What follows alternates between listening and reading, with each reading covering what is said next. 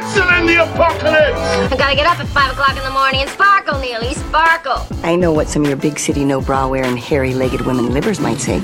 Hello, everyone, and welcome to Maximum Film. It's episode 260, and we're in the mixty. I'm in the booth with my friends, so let me introduce you to them. I'm not going to waste any more time. It's Alonzo Duralde, America's favorite critic by my calling of it, the Christmas Zaddy himself. What's good? Oh, Iffy, what's good is where I am right now, which is beautiful Greenville, South Carolina, a.k.a. that Greenville. I've been here all weekend for Bramblefest, which is the Deck the Hallmark guys. They do an annual kind of con, I guess, for their network of podcasts, and their fans are extraordinary people, and they're a lot of fun. And Greenville is really gorgeous. Like, I grew up in the Southeast. It's really great to be reminded what humidity is, because, you know, I get very little of it back in Los Angeles. But this is a cool city with a really, like, a great sort of walkable downtown. You got to love any block where there's like two indie ice cream shops like 3 doors away from each other. Like, you had me, stop selling. I went to a cool little indie bookstore today called M. Judson. Just a lovely town. Everything I've eaten has been extraordinary, and just having a blast. It is nice to get out of LA every so often, and it's also nice to be reminded that there are these cool the towns that are like not huge cities, but they're also not like terrifyingly, small towns either. This seems like a really cool place. I'm glad I'm here. Ooh, that sounds good. And, I love a Bramble, the drink itself. So I'm sure Bramblefest is, just as delicious. We're going to keep the ball rolling and introduce the queen of the Midwest, the super producer, festival programmer extraordinaire with the good hair, Drea Clark. What's good? Man, not to be variations of a theme, but I literally landed I didn't land the flight. I landed in a flight from Austin, Texas, in the last hour and a half. So I also got a taste of Southern humidity, which was a real thrill. I went to Austin for a really good friend's birthday, and she had like a dance party where she rented out a club for all of us nerdy friends who tested on their way in. For COVID, we're nerds, so not that kind of testing. And yeah, it was great. It was also Austin Pride. We overlapped with that. And I was there with a gaggle of lesbians, so really just like soaking in all of the good mojo from that. Did the humidity affect your good hair? I'm just going to say right now, I appreciate that you guys think I have good hair, because I'm of the opinion I'm Drea with the thin hair, so I will take this. The humidity didn't, the amount that I face sweat did. It's insane. I'm just like, who's your slightly damp friend? Oh, that's Drea. That's just what she's like. A little damp. Yeah. Well, it seemed like you were in the position to have a flannel panel, and I don't know if y'all dropped the ball there. Flannel panel. Good Lord. Speaking of Southern humidity, this is a person who makes me hot with anger, not any type of affection. My worst enemy, my best friend. He has pink hair. He is the one who constantly is telling me I'm too logged on and to just leave that dang a hell site, but I won't, because I'm addicted to it, baby. It is none other than one of the amazing writers from She-Hulk, amazing writer, director himself, former podcast producer of his own, Cody Ziglar. What's good? Thank you for having me, Iffy. I appreciate you dedicating this to one of the Southern gentlemen. Perhaps you'd like to cool yourself with a nice sip of Orange Julius upon my front porch. I'm doing great, bro. I'm living, man. I'm thriving. As Iffy already mentioned, I am desperately sprinting away from the app that is Twitter, and I cannot wait to be gone and be free, not to worry about discourse around Catcher in the Rye or whatever random thing is popping up that no one cares about at this day and age. As I'm living, life is good. No notes so far. Life is great, man. I'll say I'm going to miss you if you actually do leave Twitter. I'm on it rarely, but I follow just a small enough that I get a good sample. You post more good lunch photos than anyone I know. If I'm ever like, I gotta get into lunch culture, it's entirely inspired by you and you. Andrew. But like, yeah, good stuff. You both cook and go to restaurants. It's about balance. It's about balance. Mixture. I got to use my powers for good. We were talking about The Bear before we started recording, and I used to be a line cook, and I was so traumatized that I left the kitchen permanently to get in the much less dramatic industry of the entertainment business. So like now, Piece of cake. yeah. So now I cook for one. Iffy, what's good? Oh man, what's good with me? Well, I gotta say, this was a big weekend for all of us Dragon Ball Z fans here. It was the release of Dragon Ball Superhero. And truly, it was, if you're not... I went to go see it with Nicole Byer, who hasn't seen anything from Dragon Ball Z. And then also my girlfriend Emily, who also has not seen. And I was like, it's going to fill you in. But then at the end, I had to be like, okay, like, I'm sure you got what happened, but I don't think you understand why what happened was very important. Yeah. I was like, people thought Gohan got shafted in his growth in the story's arc because Toriyama was like, actually, Goku's tight, and we're not going to have like these story. If you watch it, if you go back and watch Z, it is so clear that Goku's supposed to pass the torch to Gohan, and they just immediately remix it. Make Chi-Chi, his mom, force him to go to school instead of fight. And in this movie, they have him have a new transformation. They ship off Goku and Vegeta off of the planet to be like, there's no way they can step in. It's up to him and Piccolo. And then they How do we podcast the look that Alonso's blah been blah giving blah you? ginger. Oh my god! Yeah, look, it's I love it. I love your enthusiasm. I love a character named Chi-Chi. Yeah. Two characters who have been like relegated to the side, getting the front row, and just really getting it. It was great. If he is the guy elbowing the women he's with and pointing to the screen and saying, "That's Dragon Ball Super."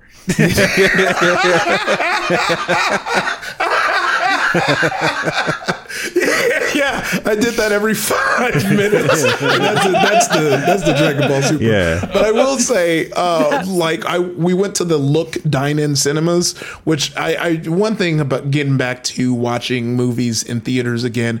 Yeah, let's never turn away from me being able to eat a full ass fucking pizza with garlic bread and dumb alcohol in my body while I point at the screen. But I guess they try and do themed, meals that they obviously switch out for every movie. Yeah. But the puns were ass. So it was Super Saiyan soda, which isn't bad. No, that's Piccolo pepperoni that pizza, not bad. Goku garlic bread, not bad. Fried Oreo balls, which is just the name of the thing. Like, that's not and also it's called Dragon Ball. Like, you couldn't say fried Oreo and Dragon Balls and then Right just there. Dragon Drink. I like Dragon Drink. That sounds like it'd be fun. That could be a fun at a party. Hey, dog, I got some Dragon Drink. Dragon Drink sounds like something that like a TikTok rapper would be making. Yeah. It's got some lean It in would there. involve some sort of codeine, element. Or a variant on Ecto Cooler, maybe. Yeah. Okay. Well, I could sit here and talk about Dragon Ball Z all day, but unfortunately, we're not doing an episode on that. Today, we're going to talk about prey. Oh, I didn't even know that was going to rhyme. Today on the show, we will separate the predators from the prey amongst us, and then we'll take a hotline call. But first, it's time for Ididick, our movie news segment that stands for Is This Important? Do I Care? The movie news segment where we go through the week's movie news. I've said movie news a million times this time, but let me say it one more time. In these movie news we go through, we find out if it's important and if we care. And Alonzo, you're going to kick things off this week. I certainly am. So it turns out that I guess the whole return to theaters is being fueled by children, because theatrical ticket sales might be up, but the percentage of those sales going to R-rated movies is at its lowest point in 25 years, Axios reports. The only R-rated movie to gross more than $100 million this year has been Nope. In 2021, every movie that made $100 million or more was rated PG-13. Is this important? Do you care? I do. It is important. This is one of those like, wow, this sounds like in the weeds. Why are we talking about this? But the thing about this, R-rated movies are often so much more interesting. They can be so much more challenging. They're often more original works.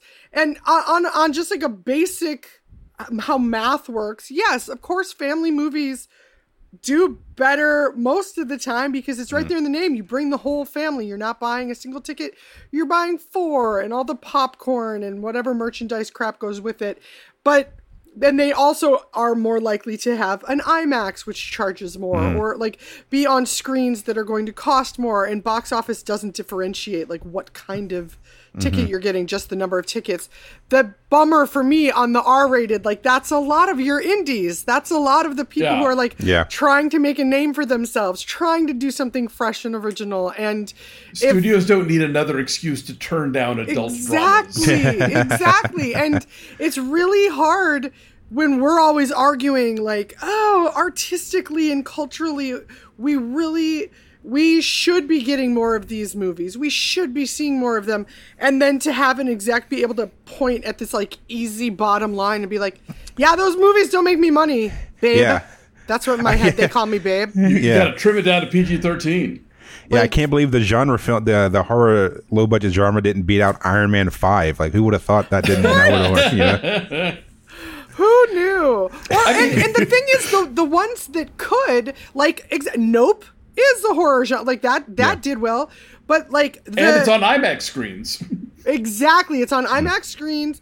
It has this amalgamate, like the points that it's bringing in terms of who its audience is, who Jordan Peele speaks to, like the horror in general, like all of those things. That's a rarity. That's not like, oh, okay, well, like any sci-fi tinged horror psychodrama can do, you know. I mean, Everything Everywhere was rated R and did really well, but it just didn't. It hasn't crossed the magical $100 million threshold. But it's certainly, I would argue, probably the year's most profitable film. Oh yeah. Oh yeah. Nope had a much bigger budget than that. Much bigger, larger effects department. Yeah. I was like, I've talked many times. They had 7 people doing effects for that movie. So yes, it's important to me, and I care. And people, you know, we're always like, yes, support physical media, buy things. Please also look at your box office choices. Yeah. It's your consider it a vote. You're voting every time. Voting with your dollars. Yeah. Whereas I like to call it lobbying. That's a little political humor for y'all listeners. Dork. Lobbying is when Iffy hangs out of the popcorn counter and tries to get digits. Speaking of movies, Zing. right there, I'm not gonna not. A Ferris Bueller spinoff is in the works. I have to do that part. However, it is not about Ferris or Sloane or even Cameron. The movie will follow the exploits of the 2 valet drivers who took Cameron's dad's Ferrari on a joyride in the original 1986 film. This will be a Paramount picture, of course. It comes to us by way of the team that adapted Karate Kid into the Netflix series Cobra Kai, and 2 of whom are incidentally the writers of Harold and Kumar Go to White Castle. Is this important? Do you care? I do not care, but it seems like just like about. I'm not in like a shady way. I just like I'm probably not going to watch that movie, but like who cares? But like this seems to me like if I had just had to guess if there's any if it goes like how any experiences I've had with like these type of meetings with studios is like you get like literally a list of IP of like 700 titles, and it's so daunting, and you're like looking at shit that you haven't thought of in like 40 years, and there's like silent German films that were made like 1920 that you're going to spin off in movies. Like, okay, whatever. Seems like you're given this a massive list, and like they probably had several pitches for several ideas, and they're like, yeah, those two characters were fun, let's see what they were about. And they were like, Paramount was like, yep, let's make this movie. And they're like, oh fuck, okay, I guess we're making a movie, let's go. Like that's in my little cartoon brain, like that's how that works. Because like I don't know, maybe they love these characters so much, but it would strike me as odd to be like, oh, this is a passion project. Like, but maybe they do. Like, I don't know this cats, but that's how I see it works. No, I feel like you were in the room. They're the real Rosencrantz and Guildenstern of, Ferris Bueller. So I think it's really time we give them those. I would rather see an Abe Froman Sausage King of Chicago movie, but that's me. It saddens me that, Richard Edson will be 70 by the time this movie comes out, and Larry Flash Jenkins is no longer with us, but, I'm sure they'll cast, a couple of, TikTok influencers or something, and it'll be just fine. Please, if you remember the original Valet guys, Richard Edson's the one that always sticks in my head because he has that, like, amazing mustache, and he started Jim Jarmusch's Stranger Than Paradise, among many other things, but please just know, like, the idea that he will more be known as one of the valet guys from Ferris Bueller. First line in his obit. That's already get ready gonna for that, Drea. be a lot for him. You guys said that they also did the Harold and Kumar movies. So, like, I mean, that is like that's the same. Like, that's the movie is like two dudes going like a road trip. So like they cracked that's that. the credential so like, you want to bring to this table. I get it. Yeah, and I'll say, as much as this is something that I'm like, oh yeah, this is all part of the sausage. Like, this is the factory itself. There's still a lot of fun that could be found here, and I'd much rather have them do this in the year of our Lord 2022 than in 1987, the year after this came out. Like, don't give me a Ferris Bueller like cinematic universe back then. Yeah. No, thank you. Do it tinge it with nostalgia, take a different angle. And who knows, like, also, I'd like to see those guys whip the car behind the back of the, the float that Ferris is standing on. Let's say floating by the together. Art Institute. Yeah. Because I'm trying to think like how many like actual studio high concept comedies have come out, and like I can't think of any in a long time that have come out in a while. So like it'd be nice just like a presumably big budget studio comedy, because I haven't seen one of those in a long time. The 21 Jump Street ones. Oh yeah, those were great. Like, I was like people were like, they made a 21 Jump Street movie, and then like they were some of the funniest comedies that dropped that decade. Yeah, that seems like a fun wild ride. But you know what else was a fun wild ride? Was Dragon Ball Superhero. Oh, you don't say. Yeah. And unfortunately for the IEBCU, the Idris Elba B Cinematic Universe, so the anime movie crushed it with a 21 million debut. The number one movie in America last weekend was Dragon Ball Superhero. What a time to be alive. Wow. Because let me tell you something. If there's one thing that'll get weebs out of their house, it's seeing their cartoons on the big screen, baby. Yes. In fact, Superhero raked in twice as much money as Beast. It's the latest in a string of impressive anime openings here in the U.S. for Crunchyroll, which is owned by Sony. Is this important? Do you care? I am fascinated by this because I had heard something where theater distributors were talking about how nothing was coming out in August and September, basically. How they're all just like, they can't wait for Wakanda Forever to show up because there's just like not like any sort of big late summer motors. And so, I mean, I guess this is a time for a surprise like this. I didn't see it coming. If you're a fan of this stuff, like, did you imagine that this is the kind of movie that was going to be number one for the weekend? Actually, no, it is kind of surprising to me.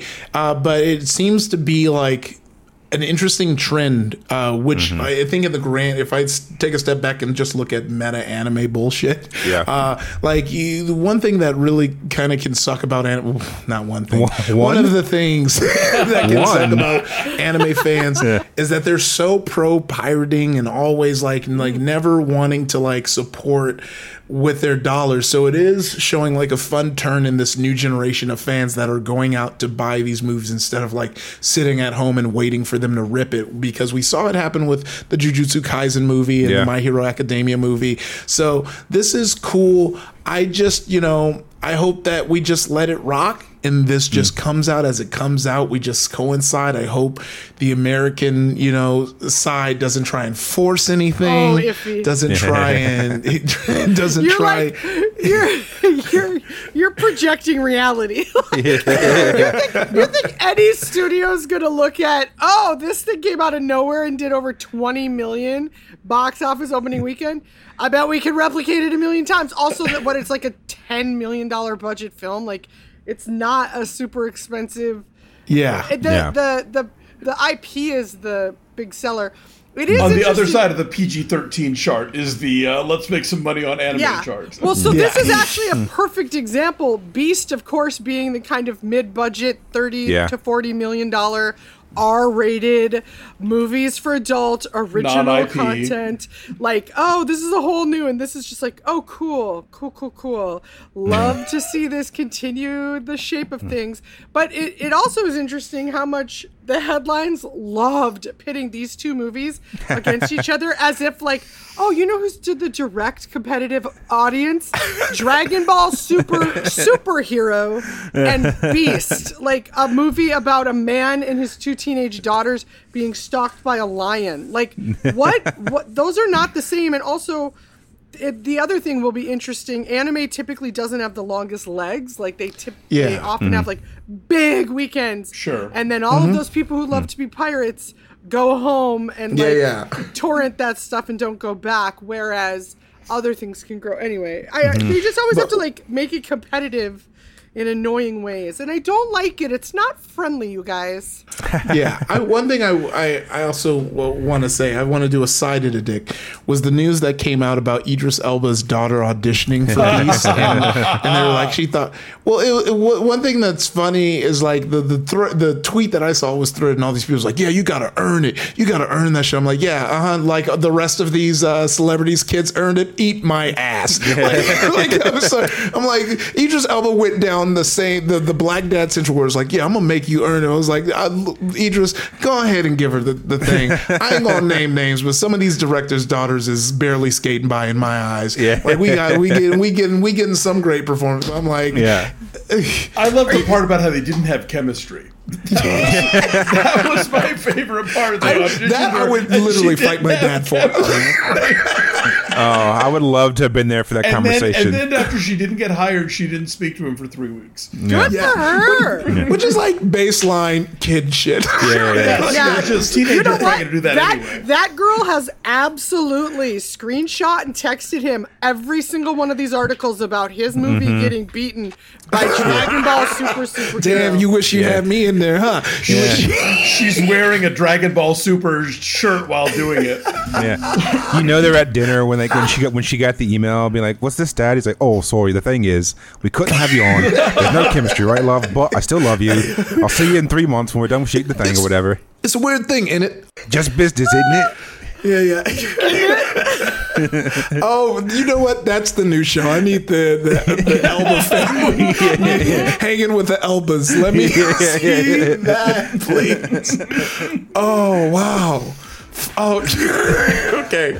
On that note, while me and Zig go ahead and write up this pitch doc for Hanging with the Elvis, we're going to take a break. But when we come back, the hunter becomes the hunted and then becomes the hunter again.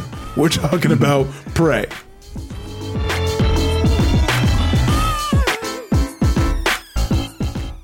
So you've probably heard about microdosing. And if not, just know that all sorts of people are microdosing daily to feel healthier and perform better. Our show today is sponsored by Microdose Gummies. Microdose Gummies deliver perfect entry-level doses of THC that help you feel just the right amount of good. Yeah, with everything going on and all the work that we have to do, sometimes it feels like we're just getting chased down by an otherworldly predator trying to hunt us down and take us away from our tribe. So a way to keep things chill and relaxed, to maybe pop a Lumi gummy and just let it all fade away. And who knows, maybe next time you'll use your problems mask to take it out. Oh, wow. Microdose is available nationwide. To learn more about microdosing THC, go to microdose.com and use code MAXFILM to get free shipping and 30% off your first order. Links can be found in the show description, but again, that's microdose.com, code MAXFILM.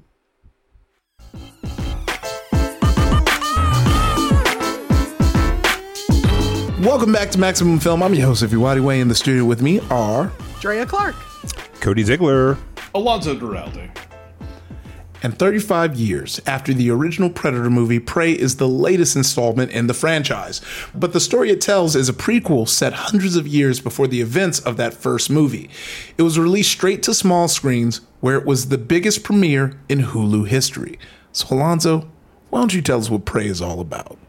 Sure, yeah. This is from Dan Trachtenberg, who directed the very good sequel, 10 Cloverfield Lane, and this is another very good sequel. Amber Midthunder stars as Naru. She is a Comanche woman living in the northern plains in the late 18th century, and she is very skilled at the kind of things that Comanche women were expected to do in terms of healing and medicines and finding food, but she is also a very skilled warrior and wants to run with the other warriors, who of course are all men and who generally don't take her seriously, with the exception of her brother Taabe, played by Dakota Beavers.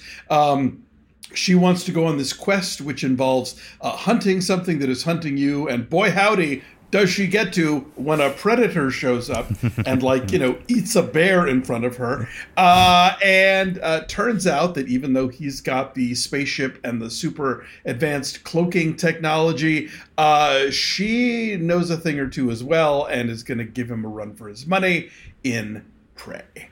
Going into Prey, did anyone really know anything about this? I pretty much knew it was a Predator movie going into. My favorite thing was the person I watched it with didn't know it was a Predator movie. Oh, wow. And so everyone who was with us agreed to just shut up and see when he would figure it out. And of course, when that signature click happens, that's when he was like, oh. So it was really fun to see. And that's one thing I kind of wish, because I can tell they kind of wanted to do that, where they were like, we don't want to fully let you know this is about to be a Predator movie. We want you to go in and then have it surprise you. But then if you watch trailers, you know. Yeah, I watched the trailer, so I knew what was happening. Also, I am a big Predator franchise fan. I'll say truly, the first one I think is a fantastically made movie. Even from just a crafting standpoint, it's really, really well directed, well written. You can definitely tell when Arnold actually gives a good performance in movies and he cares about that movie is full of across the board, which is great. And then some of these sequels I didn't enjoy as much, but this one felt like a really great return to that form, where it's a simple. It's just all these movies. These premises are so simple. It's an alien hunting a thing somewhere away from technology. That's how they work. They're fighting Green Berets. They're fighting cops. They're fighting a Comanche warrior. They're fighting samurais. Whatever. The premise needs to be so simple. That's what these movies. That's how these movies work. And I think that's what made this movie work so well. Is that the premise was so simple. It is, and it's exciting that it went even back to simplicity, because I think the more you expand a franchise, the more convoluted it can be. We really want to keep the guy that's sort of see-through and has the clicks. What's his backstory? Exactly. Wow, can we do something where we get a gritty realism of what his motivation is? It just can be more and more convoluted. This is stripped down in the best kind of way. And then it's also something oddly, to compare this with the Ferris Bueller thing, the idea of getting someone with an artistic vision to take on an existing IP and say, what can you do with this? What can you do that's new and interesting and engaging? And to have it be even one step beyond is great. I really loved the setting of this, and also that even within, I was like, oh, cool. I'm 100% down. All the white people in this are terrible. But that there's also levels. I'm like, oh, watch out, French Canadian trappers. You don't even know. There was levels of that as well, of, yeah, we're not going to ignore all of these things. But that to then, even within that, look at, this is a woman who we're seeing is in this marginalized space, in this this group that's being infringed upon and whatever. And yet she is also sub-marginalized within that. And, like, that's an exciting place to put your hero, right? Yeah. Like, if you're starting with a unique and interesting underdog, it's better story-wise. This is why the critiques against people who get all snooty about representation, I'm like, well, look at the story possibilities. Like, this girl's journey is 100% more interesting to me than if I was just following the band of dudes that started the hunt in the beginning. Yeah. Although when I met the brother, because I do watch motion pictures regularly, and that whole thing was set up, I was like, that guy's gonna die. I like you, guy, but you're gonna die.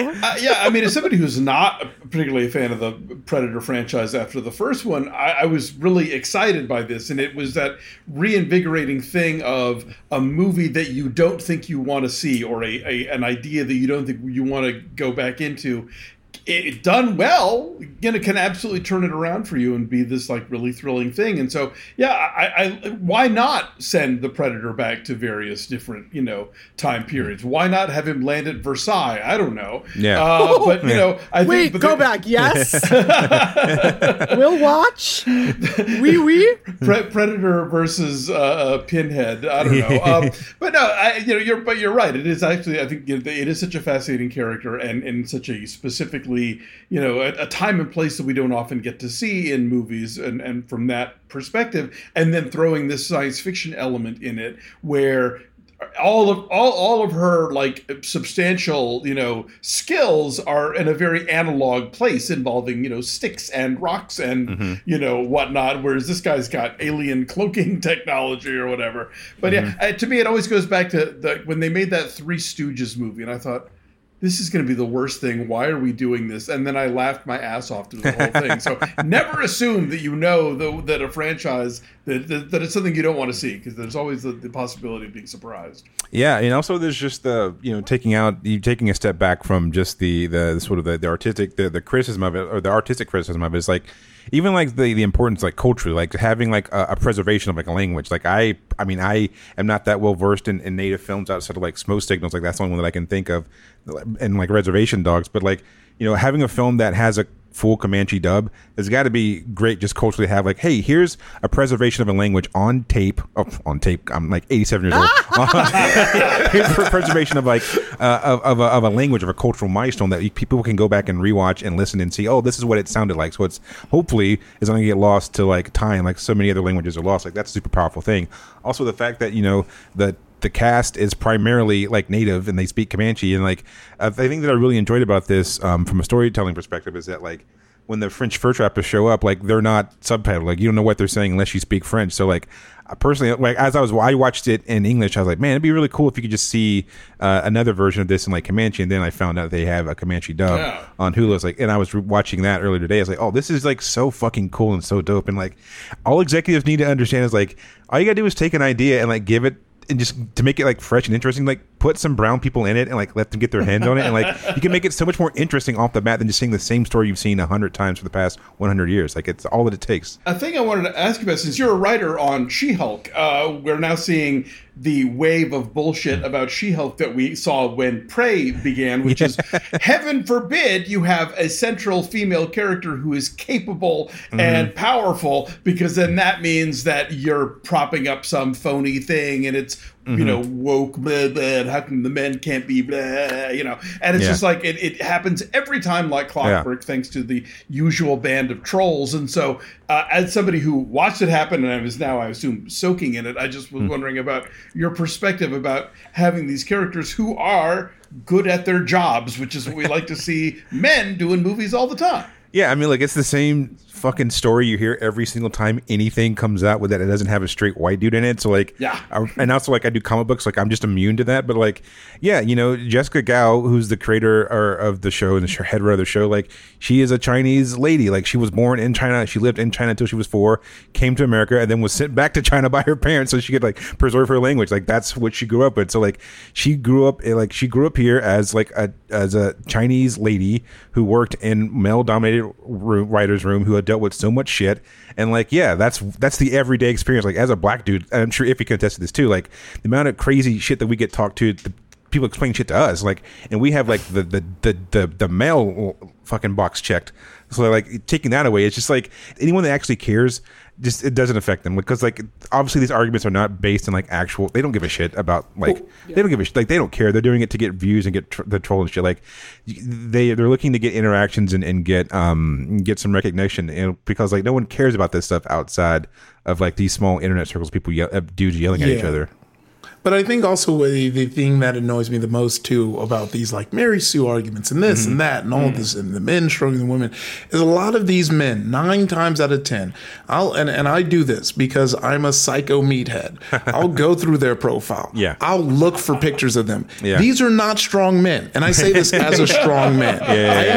These are men who I'm like, the actress playing this role is stronger than you. Yeah. Period, point blank. Like, and that's I think what is annoying, and it does make me feel bad for like the women in their life, because whenever I see arguments like that, it's like, oh, you just don't believe that women can be strong. You think that you really did like the patriarchy won with you, like because you can't see, and to me it's even wilder because especially a lot of like Native and a lot of like African societies were built on matriarchies where we just knew the power of women. So like to me, you're an idiot. Like, it's just like, but adding to the idiocy is if they actually watch this film, which of course none of these people do. Of course not. Yeah. Like you're never going to take this stance. One of the main points of it is this female hunter is so skilled and is so ultimately successful, not from brute strength, but because she's intelligent and cunning. And like the time that she's put in as a hunter, what she's learned about tracking animals, looking for small details, remembering things. And it was one of those, like, I watched this with my best friends in Minnesota who are not movie people, who never see anything. And I often, also because I normally see things by myself, so I was like, oh no, I'm talking way more than I normally would during this. But I was so excited by the small story breadcrumbs and what they're giving us for this woman's character of like, oh, now we just learned that she knows how to do this. We just learned that she just took in this information. Like you are watching and it's not on the nose. It's not like, oh, I get it, she's doing this, but it's so built up. So her strengths are all there, like how she's fighting and what she's bringing to the table. And why she's earned the fact to be this hero, you know? Yeah. But also very early on, like what you see as her biggest hindrance is her confidence within herself. So, like she can't make the move. She second guesses herself and she can't do it. So when you see that jump, because I remember with the person I was watching, they're like, oh, she's got so much, she knows how to do all this stuff. And then somebody watching it with us was like, oh yeah, she believes in herself now. Yeah. She saw the Predator like fucking decimate these French dudes and was like, and she so it is like that moment where it is like, now that she's self-assured, she can follow through with all of the breadcrumbs they left, all of these things she learned, she can trust in it and start beating ass. It's really just like simple. It's like such storytelling 101. Like if you've read any myth ever, like this is just what it is. And it's so funny that people still like, actually she couldn't do that. It's like, do you think Hercules could tame a golden lion or whatever? What are you talking about? I was saying, Iffy, when you check the profiles of these guys, see how many of them like John Wick. And don't ask questions about his abilities, Oh my God. Yes. What? John Wick is science. That happens. Yeah.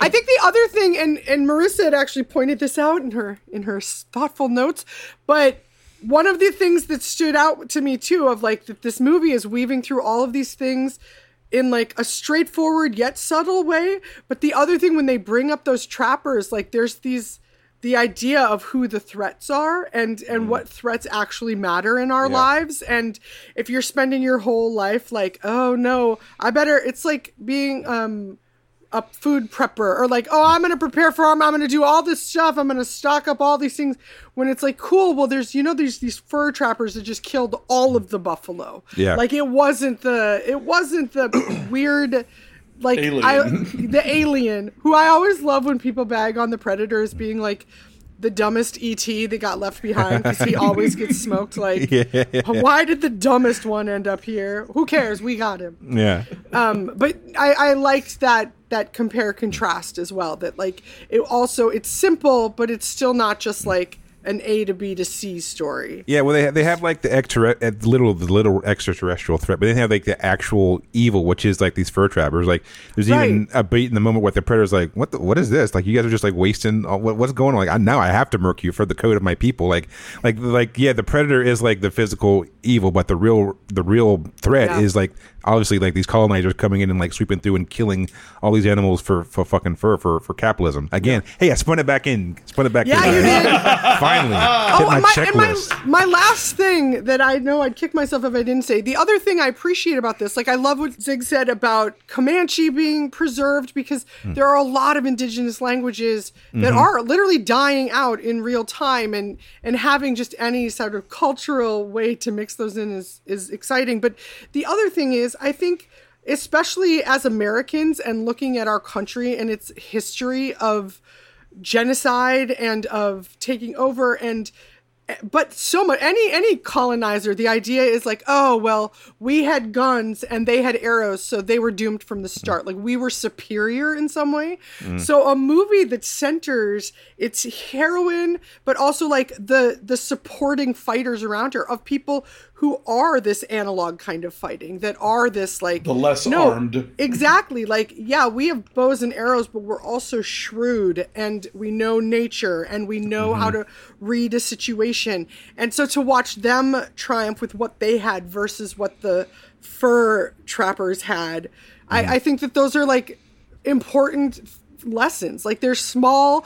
That's the power of cinema, right? Of like, just the constant introduction of perspective of like, yeah, don't think of the people who are like native or like, oh, they're alone on an island, they've never even seen a camera or whatever. Like, that doesn't make them lesser or less badass. Like, yeah. Trust me, when a predator comes down, that's just really always what it's going to come down to. Who's going to beat the predator? It's probably not going to be you. Yeah. Only time will tell who can beat a predator. Well, any last thoughts before we hop into these doing the vote? Huh? Yeah, Amber Midthunder is a star. Yeah. I never watched Roswell, New Mexico. I think Dave watched a little because that's actually where he spent his teenage years. But yeah, I had never seen her before. It's like, she's got it. You know, she does not have to speak to be the center of attention, to be the focus. She is physical. She has a presence. She I can't wait to see what doors this opens for her, and I hope it does. Yeah. And she's often acting against nothing. Like, she's acting against things that are filled in later. And a dog or like a there 6'7" dude. And the dog is a star too. Oh, that dog. Oh yeah. Oh, they really did it to us. They kept dangling that dog in danger. This is going to be a movie where we kill this dog? You don't know. DogDie.com.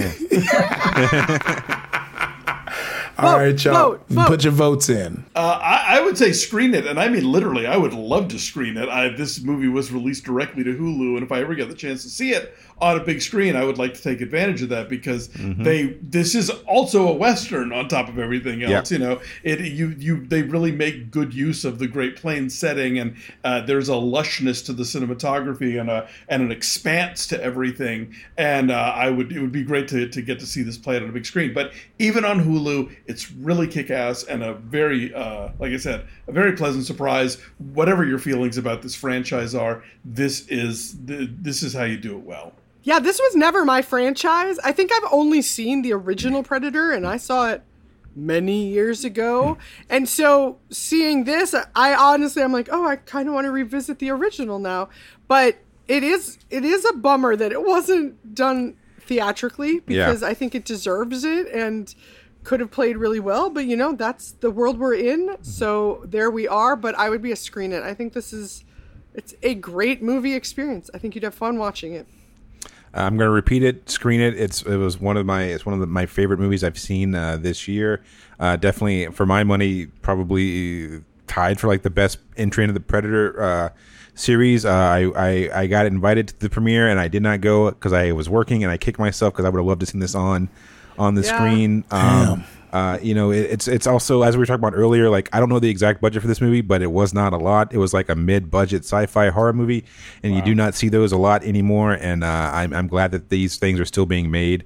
And also like the scale of it, like it's for all the action that happens, like there's not much talking in the movie. It's just Mid Thunder acting her ass off against a dog or the open sky for most of the movie. So like she kills it. I can't wait to see her get her flowers. Yeah. Look, that's going to be a screen it for your boy. Not just, of course, you got to see it on the big screen. I wasn't invited to the premiere, and Zig didn't even tell me because I would have pushed him to not go to work and go to this premiere. You just slapped the pink wig on and hope. Yeah. I would have came through. You know, I feel like people would be like, all right, that's him. All right, that's him. Go ahead and get in here. I ain't going to question it. I don't want to be accidentally racist. Jiu-jitsu that shit. Yeah, exactly. You just gotta come through with just the right amount of confidence. Mm-hmm. And it's rated R, Studio Chiefs. Yeah, so we'll be right back over here from another show from Maximum Fun, but stay right there. We got a lot more show left. Not a lot, but we got more show left.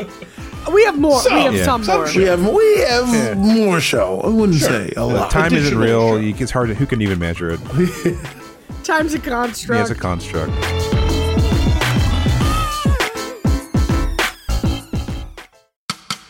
It could happen to you. You're all grown up now, a professional adult with diverse interests and hobbies, and one of those hobbies is video games. You just can't help it. They're so good now. If that's you, we're here to tell you, you are completely normal. I'm Maddie Myers. I'm Jason Schreier. And I'm Kirk Hamilton, and together we form Triple Click, a podcast about video games. If you think you might be a person who likes video games, we hope you'll give Triple Click a listen. Triple Click, new episodes every Thursday on Maximum Fun. Hey, kid. Your dad tell you about the time he broke Stephen Dorff's nose at the Kids' Choice Awards? In Dead Pilot Society, scripts that were developed by studios and networks but were never produced are given the table reads they deserve. When I was a kid, I had to spend my Christmas break filming a PSA about angel dust. So yeah, being a kid sucks sometimes. Presented by Andrew Reich and Ben Blacker. Dead Pilot Society, twice a month on MaximumFun.org. You know, the show you like, that hobo with the scarf who lives in a magic dumpster. Doctor Who? Yeah.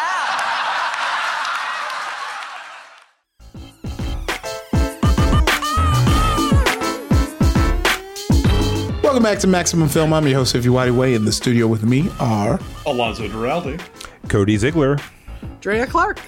And we've got a hotline question in our email box. And this one's from Greg, who writes, I started listening to the pod after the block party last year, and safe to say, I'm unreasonably hooked. I adore the incredible insight you all have into each film you talk about. Ify's sharp humor. Oh, there's a you in humor. I'm using the right accent. I was going to say, Drea's endless expertise and Alonzo's incredibly relatable experiences as a fellow queer keeps me coming back for more day after day. The question that has been on my mind is this. What story would you like to be retold in a different context? Think Fire Island as a queer retelling of Pride and Prejudice. Personally, as a Welshie myself, please switch this to a Welsh accent. Yeah, this is it. This is it. Welsh accent. Just slide seamlessly into that. I'm Welsh in here. I would like to see an all-Welsh POC retelling of the Arthurian myths. I like that. I want that too. Reclaiming the story back from the English who stole it. Hey, talk that talk, it's spicy. And doing away with the all-white casting too commonly seen in fantasy. This is the first time I feel bad about using an English accent. I think you just wrote this. Because you had to say Arthurian? Yeah. I'm incredibly curious to hear what you'll all say. Can't wait to listen to more of your brilliant pod. It's Gray. Thank you so much, Gray. And yes, that's the thing. If you don't leave in your voice, you leave me to just choose a voice and read. Thank you, Gray, and we apologize. Thank you, Gray. Sorry about the Wales via Wakanda. Yeah. We're talking one of Iffy's uncles here for a second. Episodes of Torchwood or something. Clearly. This was me doing Downton Abbey, down by the Downton Abbey. We're in physical pain now. I love this question. I mean, I feel like our listeners always have really good questions, so thank you for writing in, Gray, and giving us that one. And I really like, because of course we loved Fire Island, and that's such a good starting point in terms of revisiting stories. Again, you guys, I love to prep. I love to think about things for a little bit. And I decided what I would really like to do. And now I'm realizing that it's truly the theme of this entire show has been revisiting IP in a new way. And it's tied through here. You guys, I want to make a female Trading Places. Right? I want the Dan Aykroyd, Eddie Murphy. Ooh, yeah. Right? Minus the weird homophobia and unnecessary angles, but I feel like that's it. It's, I mean, and to make it super funny, but she's going to keep the blackface though. Oh Jesus! There's a full blackface. I was going to say there's more than one blackface. That's non-negotiable on that one. Yeah. Oh yeah, no, that's staying. That's my poster. Excuse me, Alonzo. I can't wait to have Dakota Johnson in blackface in my Trading Places. But I think that as a premise, like it's such a classic one in terms of there's hijinks and whatever, but it's also I rewatched this over Christmas and I had conveniently forgotten that there's the aforementioned whiteface, or that someone has like sexual relations with the chimpanzee and they're non-consensual. Like just a lot of things in there I'd forgotten about, but the central premise of it, I think, is ripe for like both comedy and commentary. Like it's the whole thing is it's a class and socioeconomic study. It's all this sort of taking place, and then the fun of it is that these guys who are convinced that they're like the masters of the universe and like, oh, we understand finance, and no one understands finance except for finance people, and then having someone be like, yeah, no, man, like people like oranges, so we should probably sell a lot of oranges. So I don't know. I think it's a lot. I think I could do some very fun casting with that. I would also definitely get rid of the weird. If you rewatch Trading Places and you're like, there's no world where Jamie Lee Curtis, who's like a beautiful sex worker, is like, yes, let me just take care of this helpless, destitute, poor man in the form of Dan Aykroyd. Like, no, thank you. Like, he's like insults her from the first minute. Anyway, Trading Places. I'm going to make Trading Places. Ooh, okay. I mean, my first thought was like, All About Eve is sort of suffused with queerness, but I'd kind of like just to go all the way with it.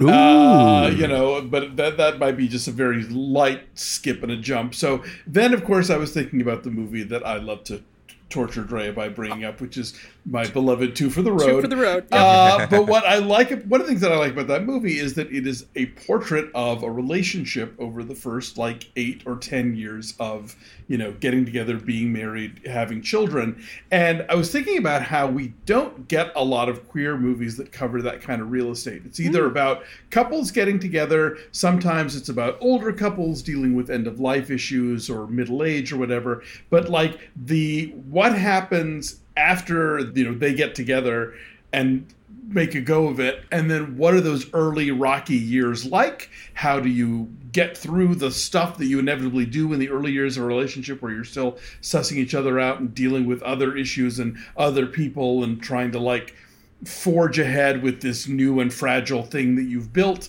I haven't really seen a lot of queer movies that delve into that. Any stripe of LGBTQ, if you want to do it that way. But I think that would be a really interesting story that hasn't been plumbed much yet in the cinema. Oh. Also, I'm definitely. I just noted that on my Two for the Road tally.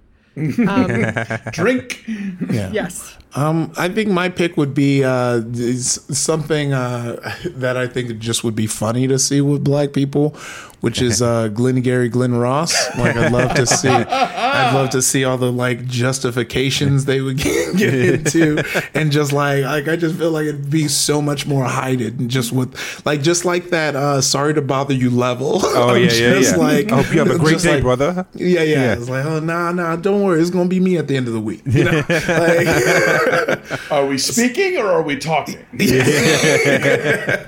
I also feel like that would come up with a much better and catchier thing than Always Be Closing. Yeah. Right? Like, no, it's still gonna be. It's still gonna be always be. As a matter of fact, it's gonna be even harder to always be close. You got any picks, Zig? I do. Since we were talking about like horror genre films, this particularly a horror comedy, one of the best to ever do it, Shaun of the Dead. I would always wanted to see. So halfway through the movie, Shaun meets this lady named Yvonne, which was an ex, and you see that she has an exact mirror team that Shaun had, which means that she had gone on her own adventure. So I've always wanted to see what they went through when they were dealing with the zombie apocalypse. So like I would like to see Yvonne's team's perspective of like what it was like in London. When and then they run into the guys from Ferris Bueller. Yeah, exactly. Yes. Yeah, they have a car. They get a ride from the valet guys. Yeah, they jump a hill so high in Chicago, they sail across the Atlantic and they land in London. Up in the Midlands. I like that.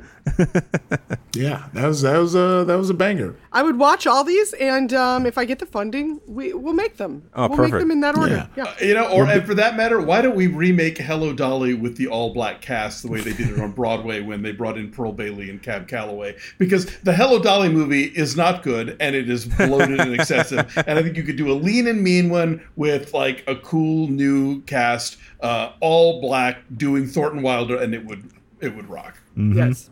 Well, look, thanks to Gray. Thank you, Gray. Yeah, thank you, Gray, for that great question. That was solid. That was fun to answer.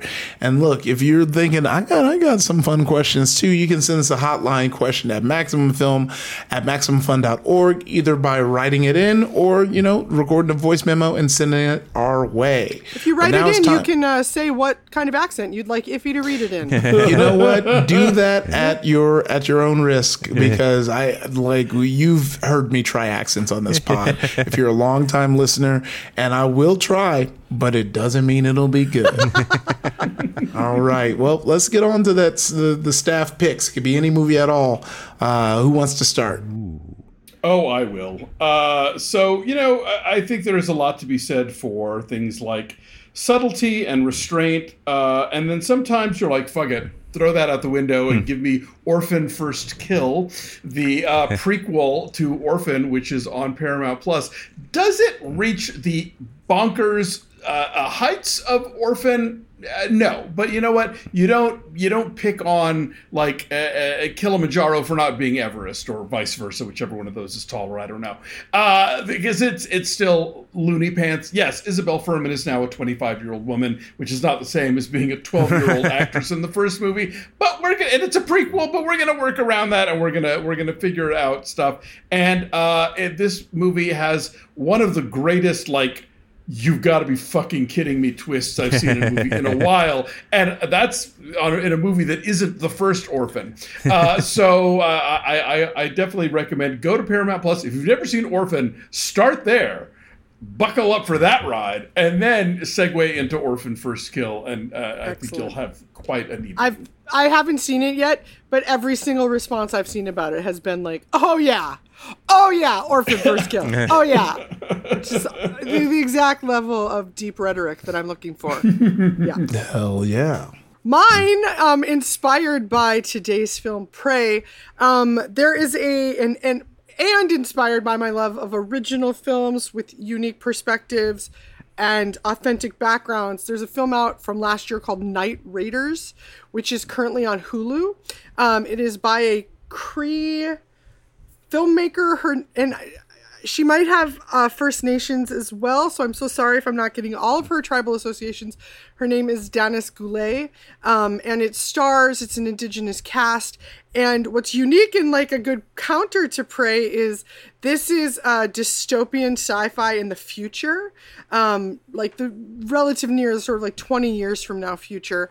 And a lot of it is sort of parable of what indigenous North Americans went through, but with this sci-fi of like, oh, there's a new enemy and they're trying to kind of whitewash everyone. And the lead of it is this this woman whose young daughter is sort of taken from her and then institutionalized. And anyway, it's got a lot going on. It's definitely rough around the edges, but as you know, I prefer something that is swinging and trying and giving me something new to chew on. And Night Raiders there's not a lot of indigenous women making films yet, and so I love supporting the ones that are.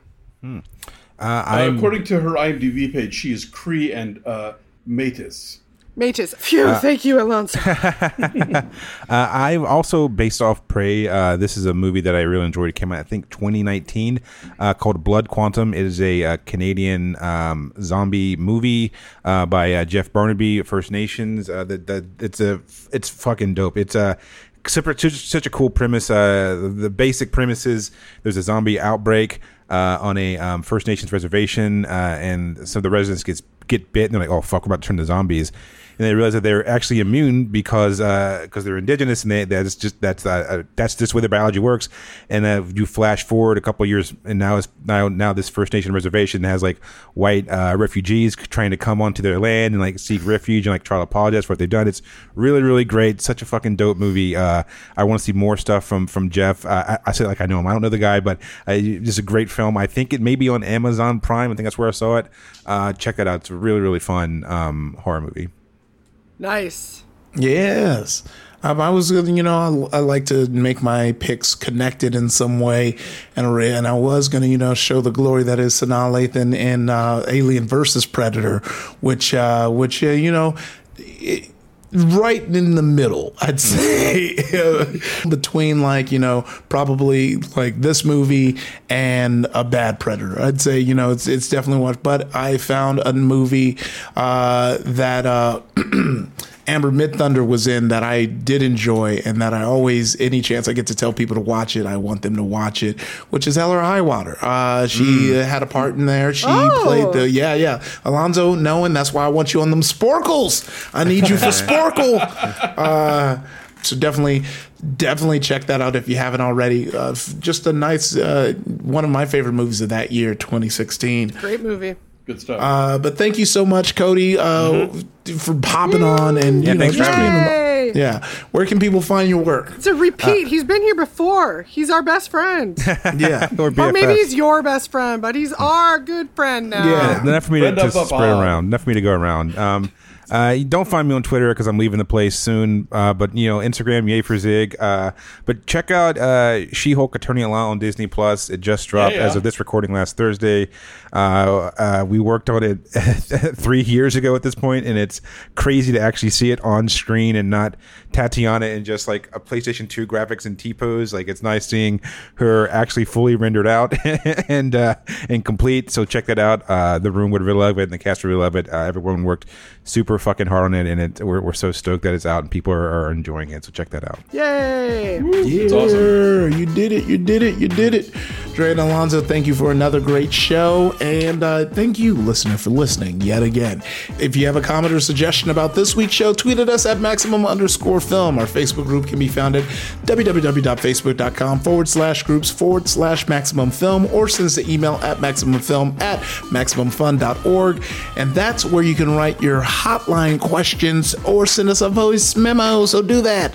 Our producer is the wonderful Marissa Flaxbart. Our senior producer is the also wonderful Laura Swisher. This is a production of Maximum Fun. Bye-bye.